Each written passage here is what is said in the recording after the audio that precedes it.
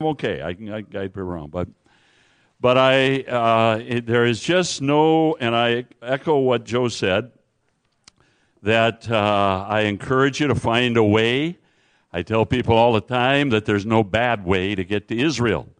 Get to Israel. On the other hand, some are better than others. And if you can find a good, solid study trip, and a study trip means, number one, it's you're going to work hard. There will be some restrictions. You got to be able to walk. We walk 7-8 miles a day, and never on level or easy terrain. And a study trip is going to have study material. So we have, study trip. Here's a curious reality: is not going to go shopping. Most trips, you see, when you're in Israel, most anywhere, and I don't resent this, is what makes the world go around, but both the bus driver and the guide get 10% of everything you spend in the souvenir shops. So they desperately want to get you into those souvenir shops. We don't make the first stop. We got so much to cover every day that we've worked it out with the bus driver, and quite frankly, the travelers, because they're the one who ultimately pay him handsomely, because he's not going to make anything on the souvenir commission. But all that to say that there are some ways that are better than others, but get to Israel. Now, what I'd like to do, and I just had this going just kind of for interest, but what I'd like to do is, you know what? If you have any... come to me. If you have any questions, now or anywhere along the way, the floor is yours, okay?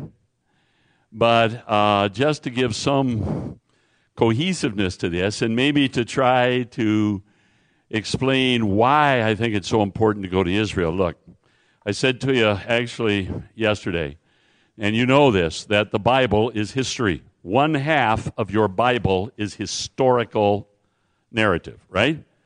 Genesis to Nehemiah is an unbroken story, a little bit of a flashback in Chronicles, and then and in actually Esther, but that's event Revelation. The Gospels and Acts is history. Now, most of that history played itself out on the stage, which is Israel. You're going to understand the history better if you know the stage. You don't have to go to Israel in order to know the stage. You can study it from afar, today more so than ever before. And I make this point often, but it really is important to me. It is just stunning to me, again, because this has become such a delightful part of our lives. Maybe that's why I focus on it so. But think about this. It is absolutely stunning that Israel is available today. From 70 A.D., what happened in 70 A.D.? Temple was destroyed. The Romans took over. They tried to obliterate all things Jewish. From 70 A.D. until 1967. Some of us can remember 1967. From 70 A.D. to 1967, Israel was functionally, if not physically, inaccessible. Here it is, wide open, just wide open. And it's secure. Israel knows security. They're very good at it. They spend a lot of time and effort and money and bring a lot of expertise to the effort of uncovering artifacts and sites that are relative to the Bible that we are really interested in. They don't really believe the Bible, but it's like they're thinking, those folks back at Living Hope Bible, they'd really be advantaged if we spent a couple $1 million and put this on display, and it's just waiting for you to come and enjoy it. I mean, it is just stunning to me that the opportunity is afforded to us today. But here's what I want to talk to you about. I'm going to go as quickly as I know how. But it's one thing to go to Israel, and amen, and just see the places where various events happened. I do not like the pilgrimage approach where there is something spiritually profitable in just being there and so on. You're just as close to God here as you are there. But what I think is important when you're in Israel is to understand the very deliberate connection between the land and the story. How God's purposes with Israel are so tightly connected to that little tiny land. Now, you know that Israel is a tiny land. It's about 140 miles north to south if you go all the way down to Elat. And by the way, in Israel, in biblical days, Israel didn't go down there in the tip, the point down there. But at about 50 to 80 miles east to west, they have no natural resources to speak of. Well, they haven't. They have just recently discovered oil, and they have learned to desalinate water, which is really fascinating. Water is no longer an issue. Up until just 2 or 3 years ago, about 60% of the water that was used by human beings, well, actually by anybody, in Israel came out of the Sea of Galilee. And the Sea of Galilee, there was always this panic talk about it. It's low, and they don't talk that way anymore because they're desalinating water out of the Atlantic Ocean. Yeah.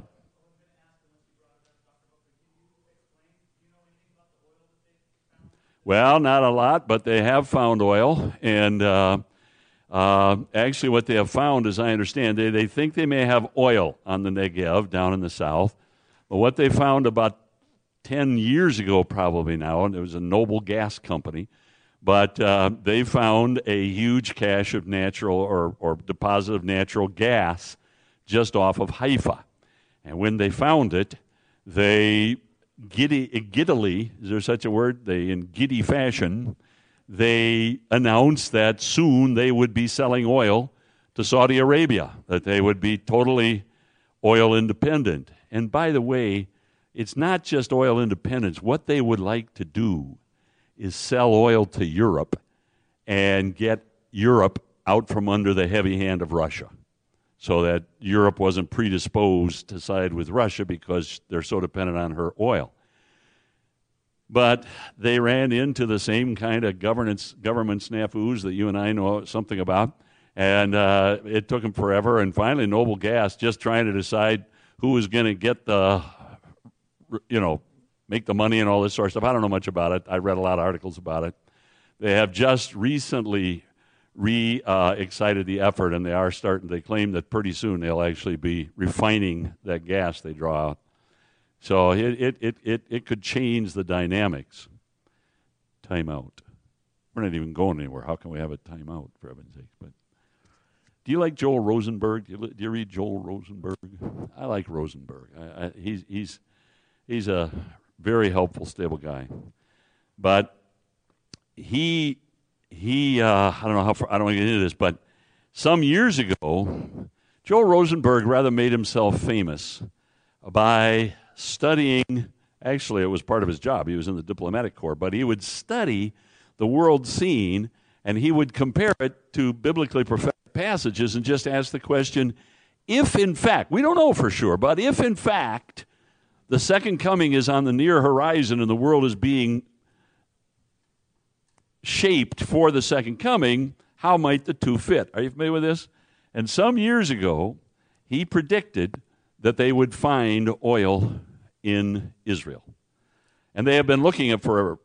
And his reasoning was this, that in Ezekiel 38, when that 10-nation coalition attacks Israel, they do so for its spoil. And he said, Israel has no spoil. There's absolutely nothing there that's worth anything. So he kind of speculated. And he's not date setting. He's just kind of saying, all right, if we put 2 and 2 together, maybe we get 22. We got to be careful, but maybe it fits. You know what I mean? So at any rate, yeah, I don't know exact status of it. So, yeah. All right, well, here's my point, though. I'm going to back up. It's little appreciated in my mind. I think it is very little appreciated how desperately important raw geography is to the purposes of God in Israel. And I'm going to walk you through just 3. I got 7 concepts, don't worry. I'm only going to look at 3 of them.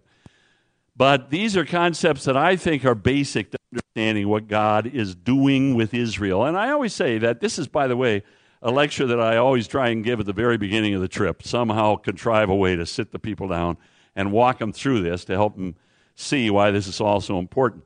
But let me just say this going in, I just heard Joe say that you guys are about to kick off an Old Testament survey class. Get there. It is, oh my goodness. I don't want to, it's so important to know the Old Testament, and people are so desperately unfamiliar with the Old Testament.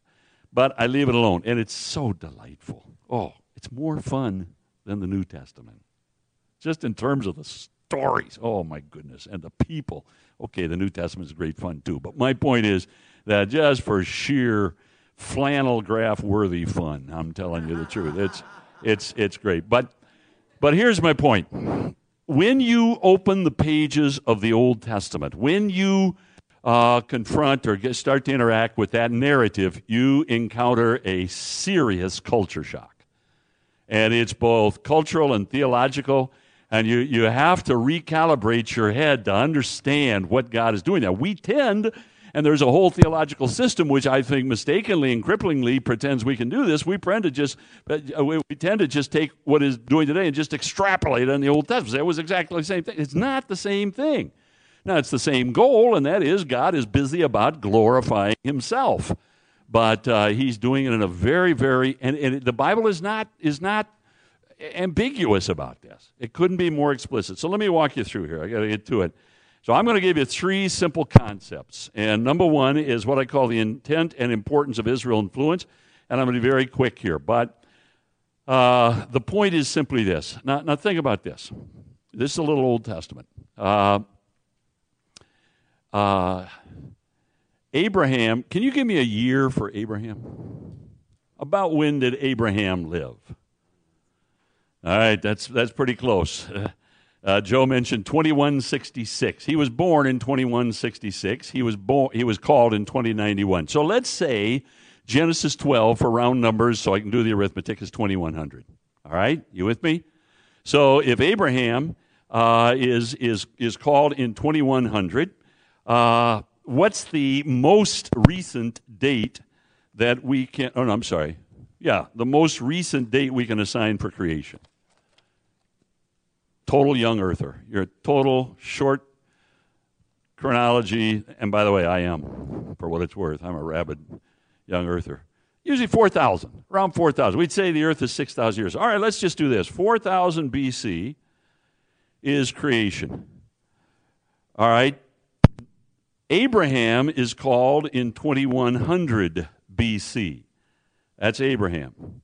So that means, that's a 0, as anybody can see. So that means that, now where in the Bible is Abraham called for the first time? Genesis 12. So that means that from 4,000, from Genesis 1 to Genesis 12 is 19, at no less than 1,900 years. Right? All right. When does Malachi, the end of the Old Testament, when does that happen? Malachi is 400 BC. So that means from Genesis 12 to Malachi is 1,700 years. There is more human history in Genesis 1 to 11 than there is in Genesis 12 through the end of the Old Testament. Does that make sense to you? By any standard. Now, I say that just to make this point that you have to understand. And by the way, Genesis 1 to 11, creation, fall, flood, Babel, is pretty much a record of rebellion against God. Wouldn't you say that's pretty much what we got going on there? So the point is this, and oftentimes Genesis 1 to 11, and I think this is an apt title, Genesis 1 through 11, again, creation, fall, flood, Babel, is often called universal dealings. And what's meant by that is simply that in those chapters, in those 1,900 years, God is dealing with the race as a race. But in Genesis 12, he turns a huge corner and calls Abraham and says, I am going to cut a covenant with you like I cut with no one else. Does that make sense to you? God turns a major corner in Genesis 12. He's no longer working with the race as a race.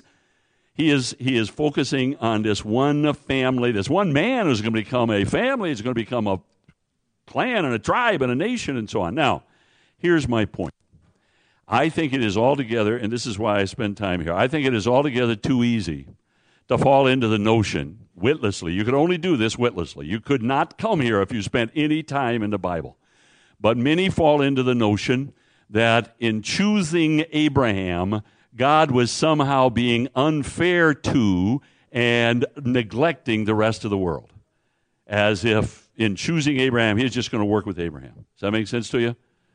And the fact is that God's intent was always that Abraham would be a witness to the nations.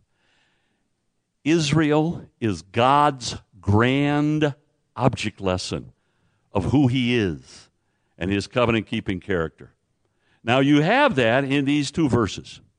You know, I like to say, and I think this is a good way to break the Old Testament down, in Genesis 12, God calls Abraham to himself, makes a covenant, and in Genesis 12 through the end of Genesis 12 to 50, he works with the family of Abraham.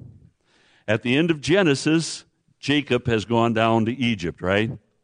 Now 400 years go by, Moses is raised up, brings them out through the Red Sea, brings them to Mount Sinai, and at Mount Sinai, hear this, the family of Abraham becomes the nation of Israel. That's what's going on in the Sinaitic, at Mount Sinai. And specifically, Yahweh makes himself king over Israel. Now, at those 2 points, first of all, in Genesis 12 and verse 3, when God cuts that covenant with Abraham, personally, what does God say? You will be a blessing to all nations. I'm choosing you to make of you a blessing. Does that sound like he's neglecting the rest of the world? And then in Exodus 19, which I think is one of the most important verses in the Old Testament passages, this is at the foot of Mount Sinai where Yahweh offers them this relationship by which he would be their king and they would be his people. And he makes, I'm not going to go there, but he says, if you will obey me, I will make you, and I want you to remember these two phrases. Number one, I will make you a kingdom of priests. Remember this, Exodus 19:6. Now, that doesn't mean it's going to be a kingdom which everybody gets to be a priest. We know that, only the line of Aaron. It means, what does a priest do, folks? What is a priest? He's an intermediary, right? I'm going to make you a kingdom with a priestly function. I'm going to put myself on display to the nations in grace, and I'm going to prove who I am through my dealings with you. But he goes on to say, that's number one, I'm going to make you a kingdom of priests. Number two, he says, I'm going to make you, you can't read that, a holy nation, a set-apart nation. So in order to, here's my point, that God is not, as a matter of fact, let me go to the next one. It's very simple. In choosing Israel and forming that very covenant, special, very unique, entirely unique. There are not degrees of uniqueness, by the way, I realize that. So that unique covenant relationship with Abraham, God is not neglecting the rest of the world. It is such an act of grace. Does that make sense to you? Folks, let me just stop on that for a minute. Do you like Fiddler on the Roof? If you don't, shame on you. But have you seen Fiddler? Do you not enjoy Fiddler? But if you haven't seen Fiddler, go watch Fiddler. But I just always think of that moment when Tevye, having come home with a lame horse, and out in the barn trying to get ready for Shabbat and so on, and he gets into his "if I were a rich man," dreaming and so on, and thinks about all the things that are going on. But at one point, remember, Tevye says, "Oh, God, maybe you should have picked somebody else." And I'm telling you something. Do you realize what it means that Israel, and they have rebelled, they have been stubborn, but Israel is God's means of putting himself on display to the world. And they are putting God on display to a world who hates that God. And because they hate that God, they hate that people. It's a heavy duty to be born. But they do it for our sake. So I'm going to leave it alone. That God is not rejecting the world. He forms a special relationship in order that he might put himself on display to the world. Does that make sense, honestly? You work with that? All right, let me go to a second one. Now we get into geography. And I call it the principle of providential placement. How's that? Look, the way the earth is shaped is not an accident. Can we all agree on that? And now this is so big. This is so big. The fact is, I'm going to give you a little history here, a little geography. Most of you are familiar with this. But God placed Israel, this little tiny land right here, right at the most important international, the strategic spot, the most important international highway in the ancient world, which is the Fertile Crescent. I'm taking you back to high school, for heaven's sakes. But you remember the Fertile Crescent, and that, and what's at stake is this: that as men began to deliberately craft cultures, and we're not talking about a hairy guy dragging a woman out of a cave by the hair. Okay, we're talking about three men who got off of a boat and found an ecology entirely different than anything they'd ever known before, and they set out to fulfill the commission. There, they grow rebellious in it very quickly, but the commission that God had given them to frame cultures that would honor Him. Well, those cultures tended to the two anchor points of those cultures were, number one, Egypt, and number two, Mesopotamia. Now, in both cases, the reason is a river. In antiquity, obviously, I say antiquity, these people are not primitive. They are so much smarter than we are. They're doing things in terms of engineering and science that we can't duplicate today. But at any rate, the point is that rivers are very handy. They provide water for the crops. They provide easy travel so you can have interaction between villages and trade and develop middle class, all that sort of thing. So you got the Nile River, that ribbon of life in the midst of the desert, which is Egypt. And then you got the mighty Fertile Crescent, which is these Mesopotamia, which means between the rivers, the Tigris and the Euphrates. Now, here's as a matter of fact, I think I have another. Here's a better map representing the Fertile Crescent. I'll go back to it again. Here is Mesopotamia, and of course here is Egypt. And now the point is that travel from one to the other is, and again, I want you to see this isn't accidental. God framed it this way. Travel from one to the other in either direction, and for that matter, if you're going to go north to Europe and so on, is going to follow the crescent. Because you've got the Arabian Desert, which is a true blue, no kidding around, you're not coming across here, desert, thrusts up into the underbelly in these huge Caucasus Mountains. So you've got this Fertile Crescent where and if it's you and your buddy, maybe you can make your way across the desert. But if you're going to move, watch this, an army or a caravan, you're going to follow the crescent. And there's absolutely no getting around it. Now, here's the point. And I like to tell people that of whatever I can teach you about Bible geography, the single most important little tiny free-floating factoid is this. And you're not going to understand what God's doing unless you get your arms around this. It's simple, but you got to know it. It's right here on the sheet. And that is that the little tiny land of Israel is the only truly narrow spot on the Fertile Crescent. And traffic is going to be funneled into Israel necessarily, and they're going to have to pass through it, and that's the point I make. And this is why, in spite of the fact, and it's stunning, you do anything with history and this part of the world, and it really is absolutely stunning the degree to which this little tiny slip of land has been the absolute focal point of human history, international geopolitical history at every point. And it's almost in time. Not today so much, although it still is, but I mean, it still is the center point, but throughout most of antiquity. And I'm talking up through the Middle Ages, through the British Empire, huge in the British Empire.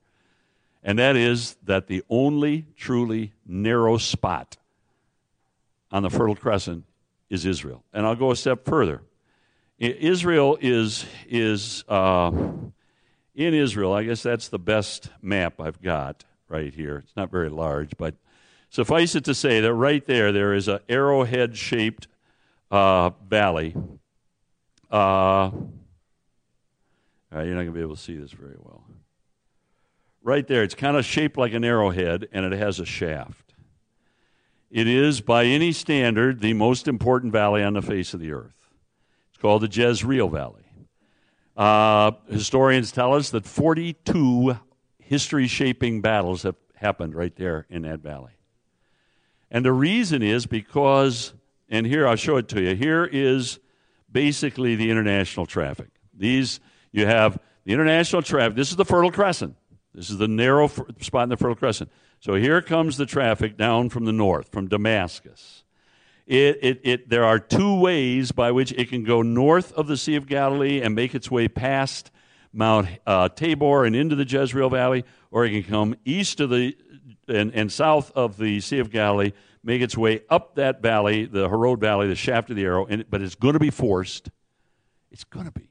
You see, by the way, primary reason is this thing right here, the Jordan Rift. Now, I know geography makes your eyes glaze over, but stay with me for just a second here.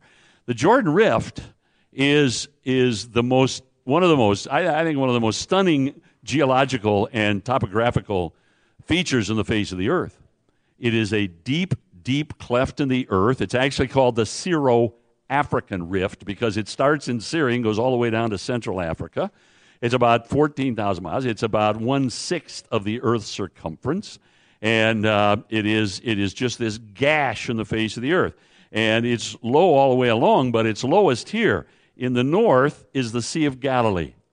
The Sea of Galilee. What's the lowest spot in America? You know that. How deep is it? Do you know? I happen to know. 282 feet is what I read. 282 feet. The surface of the Sea of Galilee is 700 feet below sea level.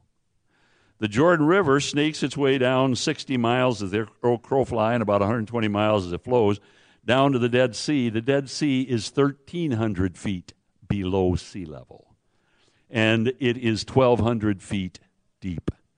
Now, and it's a very narrow, steep walls on this chasm, all of which is to say no army or caravan is going to go down there. You can't protect yourself down there. Water is very difficult down there, even though the Jordan River is close by, but it's so deep in the rift it's hard to get to. And if you go down there, you're going to have to climb back out. So all the traffic is going to be forced. You're going down to Egypt, and ultimately they want to get to this right here, which is called the Via Maris, the way of the sea, the coastal plain.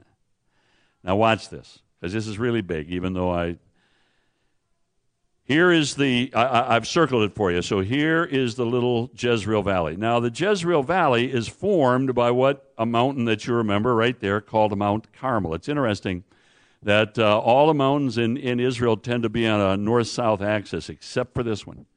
And it just sits right across the plain. And that is right between you. The traffic is forced into the Jezreel Valley. It wants to get out here. Now, here's the rub. There are only 3 passes in Mount Carmel. And so if you can control those 3 passes, you can control the great majority of the international traffic on that highway. Does that make sense to you? And if you can control it, you can tax it. This is what made Herod so filthy rich he couldn't get rid of his money.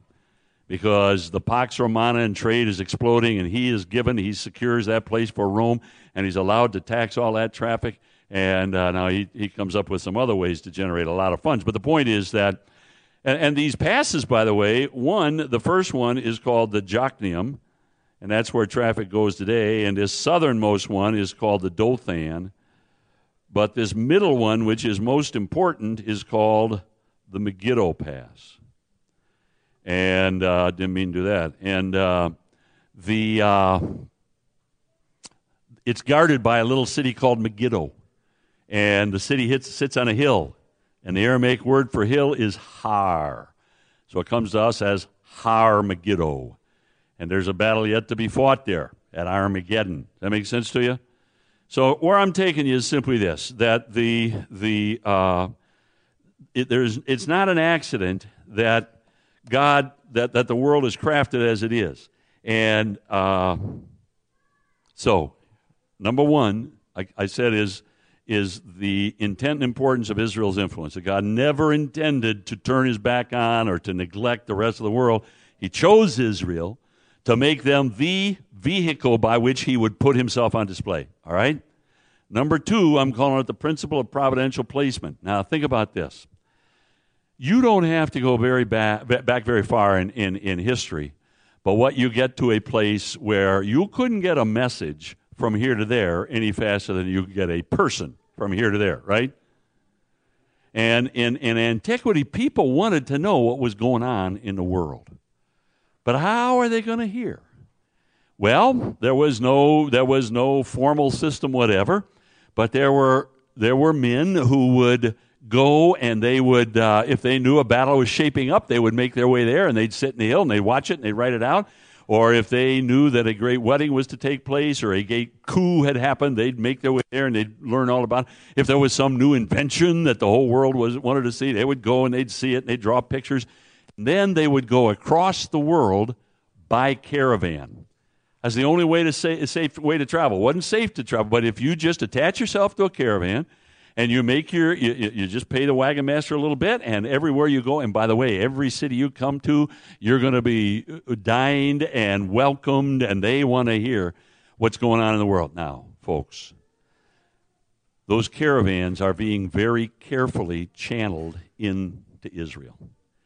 And those heralds are going to hear the stories of what, one of the ways in which God loves to identify himself in the Old Testament as he calls himself the living God. What's that mean? He can actually do things. He can hear the cries of his people. He can come to their rescue. He can intervene on their behalf. And folks, we know beyond any shadow of a doubt that those stories of God's intervening on behalf of Israel were carried to the ends of the earth. I love the verse in 1 Samuel chapter 4. It's a melancholy story. It's where the Israelites carry the ark into battle. You remember that? But it says when the Philistines saw, they're on two facing hills, and the Philistines have spies, and they realize that they have brought the ark into battle. All right? And folks, if I say that and you're thinking of a really big boat, you need to spend more time in the Old Testament, okay? I'm telling you. But this is the throne of God. This is that box, that sacred box, the Ark of the Covenant. They took into battle. Here's what I want you to see, is when, this is 1 Samuel 4, when the Philistines realized, they said, "Oh, woe is us. This is the God who slew the Egyptians in the wilderness." Now, what's staggering about that is that happened 400 years earlier. And they are still smitten with fear when they think about it. There's a verse in Esther, I'm not going to go there, but in Esther chapter 6, where Haman has, it's the worst, well, it's the second to the worst day in Haman's life. The next morning is the worst. But he had gotten up early to go ask for permission to kill Mordecai, and the king hadn't been able to sleep and had been reminded that Mordecai had rescued him and couldn't think of what to do with him or how to honor him, so he calls Haman in, and he says, of course, Haman thinks he's talking about himself, but he says, "What should I do if there's a man in my kingdom I need to honor?" And Haman says, "Get a big horse and ride him through town and say, 'This is the man that the king honors.'" He says, "Okay, go do that for Mordecai." So Haman goes home and he's bemoaning this to his family. There's been an ongoing battle between him and Mordecai. And in the course of it, he told them that Mordecai was Jewish. And his own wife said, "Haman, if you are raising your hand against the Jews, you're going to lose." That's not the word for word, but that's what she says. You're certainly going to fall. I mean, God put himself on display in the most remarkable way in terms of protecting these people and so on. And here they are. This is the days of the Persian conquest. And yet, even though the Persians are in charge and Israel is just a satrap, a province and so on, nonetheless, they realize that the God of Israel is not to be messed with. Now, I'm just saying that. So, and this is the other thing. I say it on the overhead here, that I do not believe, with all due respect, but I do not believe that Israel in the Old Testament had a missionary imperative. God's intent was not that they would form mission agencies and go out and reach the world with the message of Yahweh God. God's intent was that they stay home in that nation, in that land, and God so powerfully, now listen, God had made them a very simple promise, twofold promise, and that is this: I will bless your obedience and I'll curse your disobedience. So you got the choice. But either way, if you obey, God's going to prove what a gracious God He is, what a giving and protecting God. If, on the other hand, you disobey, God's going to put His holiness and His righteousness on display. It's your choice, but God is going to put Himself on display. So I spend too much time. The point is that, and there is this dynamic, and this is for those of you who have spent a little time, thinking about the theological issues. But one of the most remarkable dynamics of this whole story is that God is dealing with the nation of Israel as a nation. He's blessing the nation's obedience. He's cursing the nation. And it really it's not a function of how many individual Israelites are genuinely twice born. That's sort of secondary. I mean, it's certainly important to the heart of God. But in terms of what He's doing with Israel, as a nation, as they obey, God will bless. As they disobey, God will curse. And the rest of the world will stand amazed at this covenant-keeping God who so quickly and faithfully honors that covenant. Does that make sense to you? So I don't think that's what I mean, but He brought the world to Israel, brought all these caravans through here. And, well, I'd like to go a little further away, but let me just give you this. This is where we get into hard geography. So remember, by the way, that I think it's fair to say that God, go back to Exodus 19, I am going to make you a kingdom with a priestly function, and I'm going to make you a set-apart nation, a holy nation. Well, on the one hand, I think the principle of providential placement explains how He was going to use them as a kingdom with a priestly capacity. They'd stay there in the land, God would bless obedience, curse of disobedience, the whole world would hear about it, and thus they would be used of God to mediate the truth concerning Himself to the world. All right, now, on the other hand, He's going to be a holy nation. I'll be very quick here, but watch this, because I'll give you a little geography. The land of Israel, though very small, is, as it says here, marked by very distinct geographical regions. I give them to you here. I get a little. So here are the coastal plains. This is what they look like. This is the view from Gath. The coastal plains are just what you would expect. This is the valley of Jezreel. Here is the the hill of Moreh over there. Here's the hill of Gilboa. But so you have the coastal plains. Just inside the coastal plains, and we're not going to talk about this, is a region of low hills called the Shephelah, which means the lowlands. Beyond that, and here are the chalk passes in the lowland. This is really a fascinating and terribly important region, but I'm not going to spend any time with it. But for what we're doing now, and then you have the Central Hill Country, like a spine. Now, these Central Hill countries, especially south of the Jezreel Valley, very steep hills. Well, I'll show them to you. Very steep hills, narrow V-shaped valleys, hard to travel. See, these hills, here you can see it here. Well, one more. These hills, they're limestone. And limestone is a stratified rock. And as it was thrust up after the wilderness, it produces these natural stair steps, this sawtooth jagged edge, which makes travel impossible. You've got to travel on the ridges. Judea is one of the most closed areas in all the world. And so you have the Central Hill Country, then you have the Jordan Rift. That's what I talked to you about before, the lowest spot on earth. That's not the Rift, that's a Nechal, Kidron. But here we are down by the Dead Sea. That's Masada staring back at you. Dead Sea, which is disappearing in the south here, as you know. This is the Judean wilderness. As you go north, it gets a little greener. And then you have the Transjordanian Plateau. So, here's the point. I often tell people that living in Jerusalem, living in the hill country, was kind of like living on the median of the I-5. Because you got this traffic. I didn't talk much about this traffic on the east, but that's King's Highway. It was important. It becomes less and less important. But here in the middle of the land, as a matter of fact, I think I give it to you here. Here in the middle, in the hill country, nobody wants to go there. If you go there, you just got to come back down. And so Jerusalem is nestled, of course, right here in the hill country, and it's stunning. As a matter of fact, everybody who studies Israel says that one of the most amazing dynamics of Israel is it is at once so public and so private. What they mean by that is you got all the nations of the world making their way through that little land.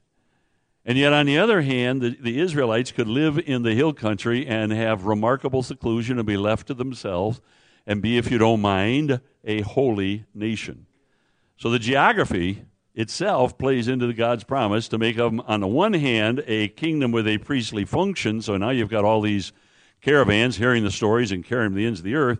And by the same token, a holy nation set apart. Now, there were many ways in which they were set apart, but one of the most important was geographical. All right, now, I put you to sleep. But, is that making sense to you at all? Somebody fell. Now, let me pick up on one other thing. I think everything's okay over there. Yeah. And this is just Bookman. But, and I don't know if I can explain this real well with the maps that I've got up here, but, well, I can. Right here on this map, I know it's awful small, but right on the shore of the Sea of Galilee is Capernaum. And I just begun to, I don't know, this came to me sometime ago, and it makes sense to me. You decide. But you know, it's interesting that Jesus is reared in Nazareth. Nazareth sits on a ridge just north of this valley, just north of Jezreel Valley. It's very hard to get to. When you get to it, you just got to come back down. It's on this high ridge. It was I think, an appropriate, and God designed it to be the place where Jesus lived for 30 years and grew up and became a stonemason. Can you handle that? I think Jesus was a stonemason, but the Bible says that Joseph was a tekton, and tekton means, it's always translated carpenter, but it's not a good translation. It means builder. And when you go to Jerusalem, when you go to Israel, you realize you don't build with wood there. There's no wood to build with. But you build with stone. But anyway, Jesus grew up in Nazareth and lived his life out there, and it was a small village. Everybody knew him. But just after the first miracle in John chapter 2 in Cana, John 2 and verse 12 and Matthew 4 and verse 13, he took his family and he moved to Capernaum. Now, everybody will acknowledge that the primary reason that he moved to Capernaum was because he was about to commence a very, very demanding itinerant ministry by which he would just saturate the land of Galilee with his message and his miracles to prove his claims concerning himself. But, and Nazareth was the most inappropriate place, where Capernaum, all roads led to Capernaum. So it was handy. So he moves his family to Capernaum, all right? I think there's another reason. Capernaum was the receipt of customs. It was in Capernaum that a man named Levi was sitting at the seat of customs. Remember this? Now, what that means is this, that no matter which direction you're coming, if you're coming from the north, as you cross the border, you're coming down in Philip's territory, you cross the border north of the sea, and you enter into Herod Antipas's territory, you're going to be, all the roads are going to very carefully take you to Capernaum, because in Capernaum is where you're going to pay your taxes. The tolls, the local tolls. You're going to pass through Herod Antipas' territory, you got to pay them. If you're coming up from the south, you're going to be channeled to Capernaum. Now, there were a couple other places, but the major tolling spot was Capernaum. Does that make sense to you? It's fascinating. You know, the second most, the city which next to Jerusalem is mentioned more often than any other in the New Testament is Capernaum. It is stunning how many of Jesus' miracles are recorded as having happened in Capernaum. Can you tell me, Matthew chapter 11, what are the three cities in which Jesus did most of his mighty works? You remember? What is it? Chorazin, Bethsaida, and Capernaum. Now, here's a curious thing. How many, the only time Jesus, what Matthew says is Jesus called down a curse on the three cities in which he did most of his mighty works, Chorazin, Bethsaida, and Capernaum. The curious thing is that, that being true, nonetheless, how many miracles are actually recorded as having happened in Chorazin? None. The only time Chorazin is ever mentioned is when God Jesus calls the curse down because he did so many miracles there. How many miracles are actually recorded as having happened in Bethsaida? That's a little tougher. Most will say one, but really it's Mark 8, and it says specifically it was outside of Bethsaida. And yet there are literally dozens, more than 15, I think about 15 or 16 miracles, which specifically, Peter's mother-in-law, the man let through the roof, the man in the synagogue with the withered hand, and so on. Again and again, the story is told of something that happened in Capernaum. Now, might God not have a purpose for that? See, I think this is the point. I really do. And I'm going back to something I've said to you before here real quickly, but the fact is that our faith is grounded in history. And the claim that Jesus came alive from the dead is not easily believed. And it's got to be put on, his whole ministry would seem absolutely fabulous in the sense of fable-like to anybody. I think it's important. This is the way I see it. Here come all these caravans. You're part of a caravan. You're making your way down from somewhere to the east and through Damascus, and you make your way down, and you come to Capernaum, and don't you know the wagon master's got to go in and pay his tolls, so it's going to take a couple hours, so you're just sitting somewhere in a square or just find yourself someplace where you can refresh it. You're just sitting there, and all of a sudden, a guy comes running around the corner. His family's chasing him. He's jumping up and down. He's waving these pair of crutches. He takes them. He breaks them over his leg, throws them off. I can walk. He goes running off, and you say, what in the world is that all about? And there's somebody from Capernaum, and he says, I'm telling you, there's a guy here. He moved here with his family. His name is Jesus. Lived his whole life in Nazareth. You get to him, he heals you. No, I'm telling you. You just saw that guy. I knew that guy all my life. And he was lame all his life. There he goes. Maybe a few minutes later, here comes a family, and they're throwing their kid up in the air, and he's so excited. I can see, and he's running around. What in the world? Now you join the caravan. You set off. Maybe you go off to Alexandria. And you are living in Alexandria, and 30 years later, somebody shows up, and he's got this book tucked up under his arm. It's called Matthew. He unrolls it, and he starts to read these stories, and everybody says, come on. And here's a guy who says, I'm telling you, I sat under a tree in Capernaum, and those people swore. You see what I'm saying? I think Jesus moved to Capernaum because it was so central to it was so pivotal to this international traffic. And international traffic is going to be constantly forced through there. And so I think very possibly God very deliberately kind of salt and peppered the Mediterranean world with eyewitnesses to Jesus' miracles who were there before the book of Matthew got there. Does that make sense to you? This is really a very deliberate, here's what I'm saying, the geography is really deliberate. Does that make any sense to you?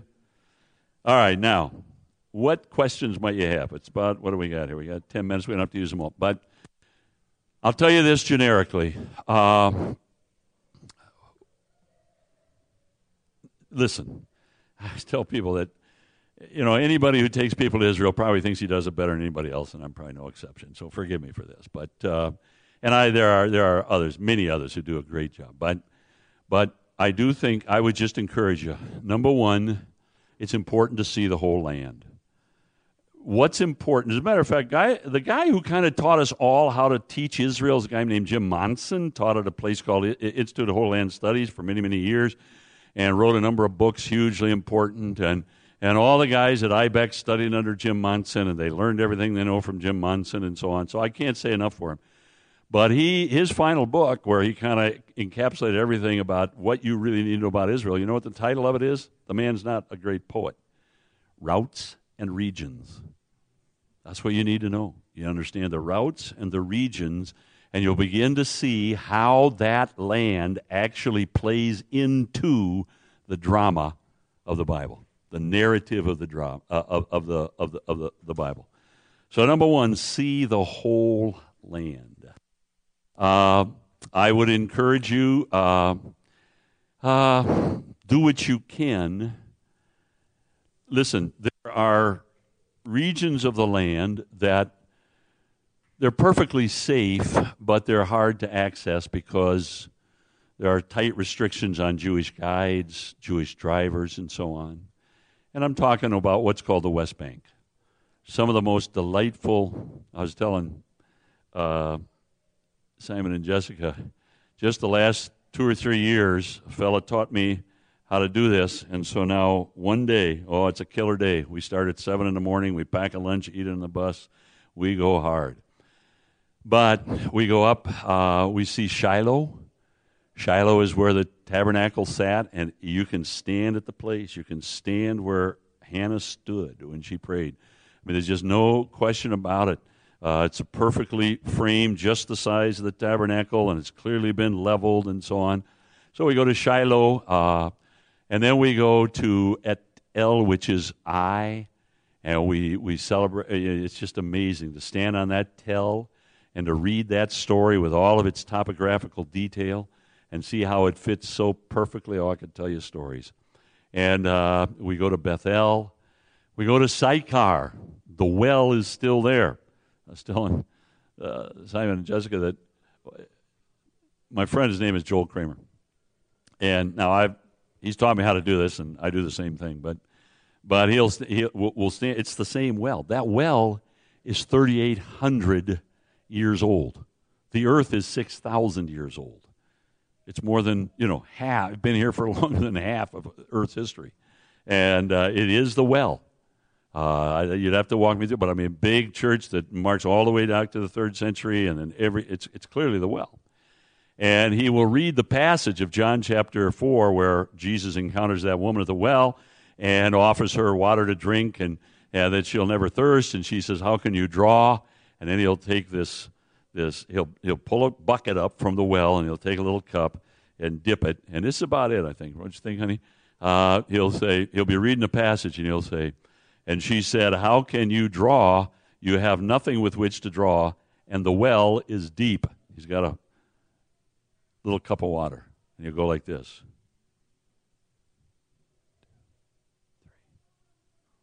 Splash.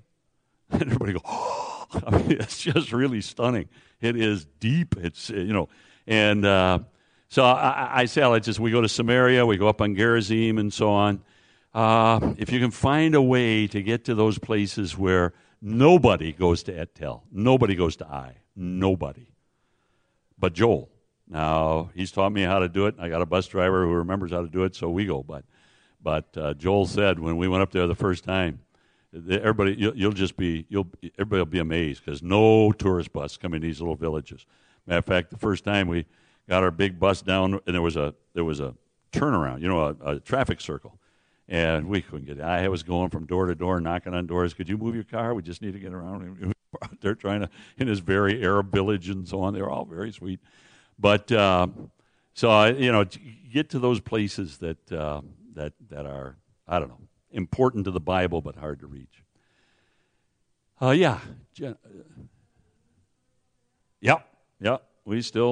We still go. Now, the seminary goes every year in December, and those trips are pretty full. But my wife and I go, next year we've got 5 trips besides the seminary trip. And it's always, I'm not trying to build trips here, but it's always just a church or a group that says, let's put a trip together, and so we do it. We do it very mom and pop-ish. I don't use an agency. I don't use a guide. I have a driver whom I dearly love. His name is Nabil Court. God led us to him. He is both a bus driver and a licensed guide. So he drives our bus, and he covers us as a guide. But he lets me do all the teaching. And though he's a tremendous resource, any questions I got, he knows everything. But not only as a guide and a bus driver, but he's a wonderful, wonderful Christian who is planting a church in Jerusalem, and has got a really nice ministry over there. So Nabil Court's his name. So in other words, we don't have any color brochures or anything. We just put a group together and off we go. So anything else about Israel itself? I suppose the elephant in the room is the security issue. I'm telling you, folks, Israel knows security.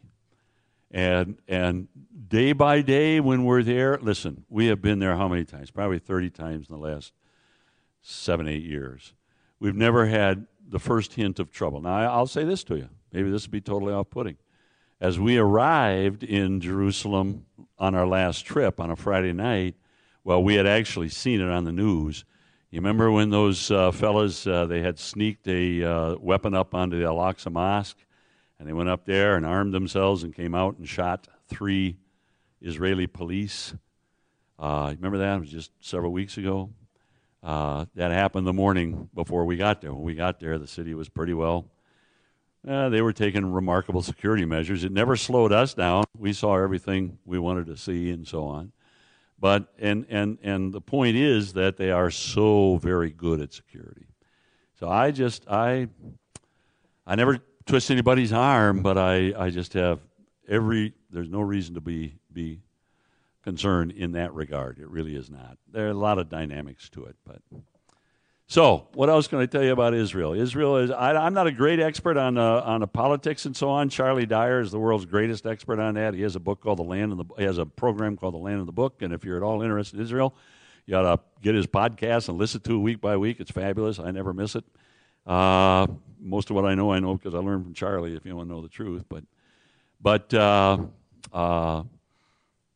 it's a fascinating place. It's a fascinating place. But I'm going to say it one more time.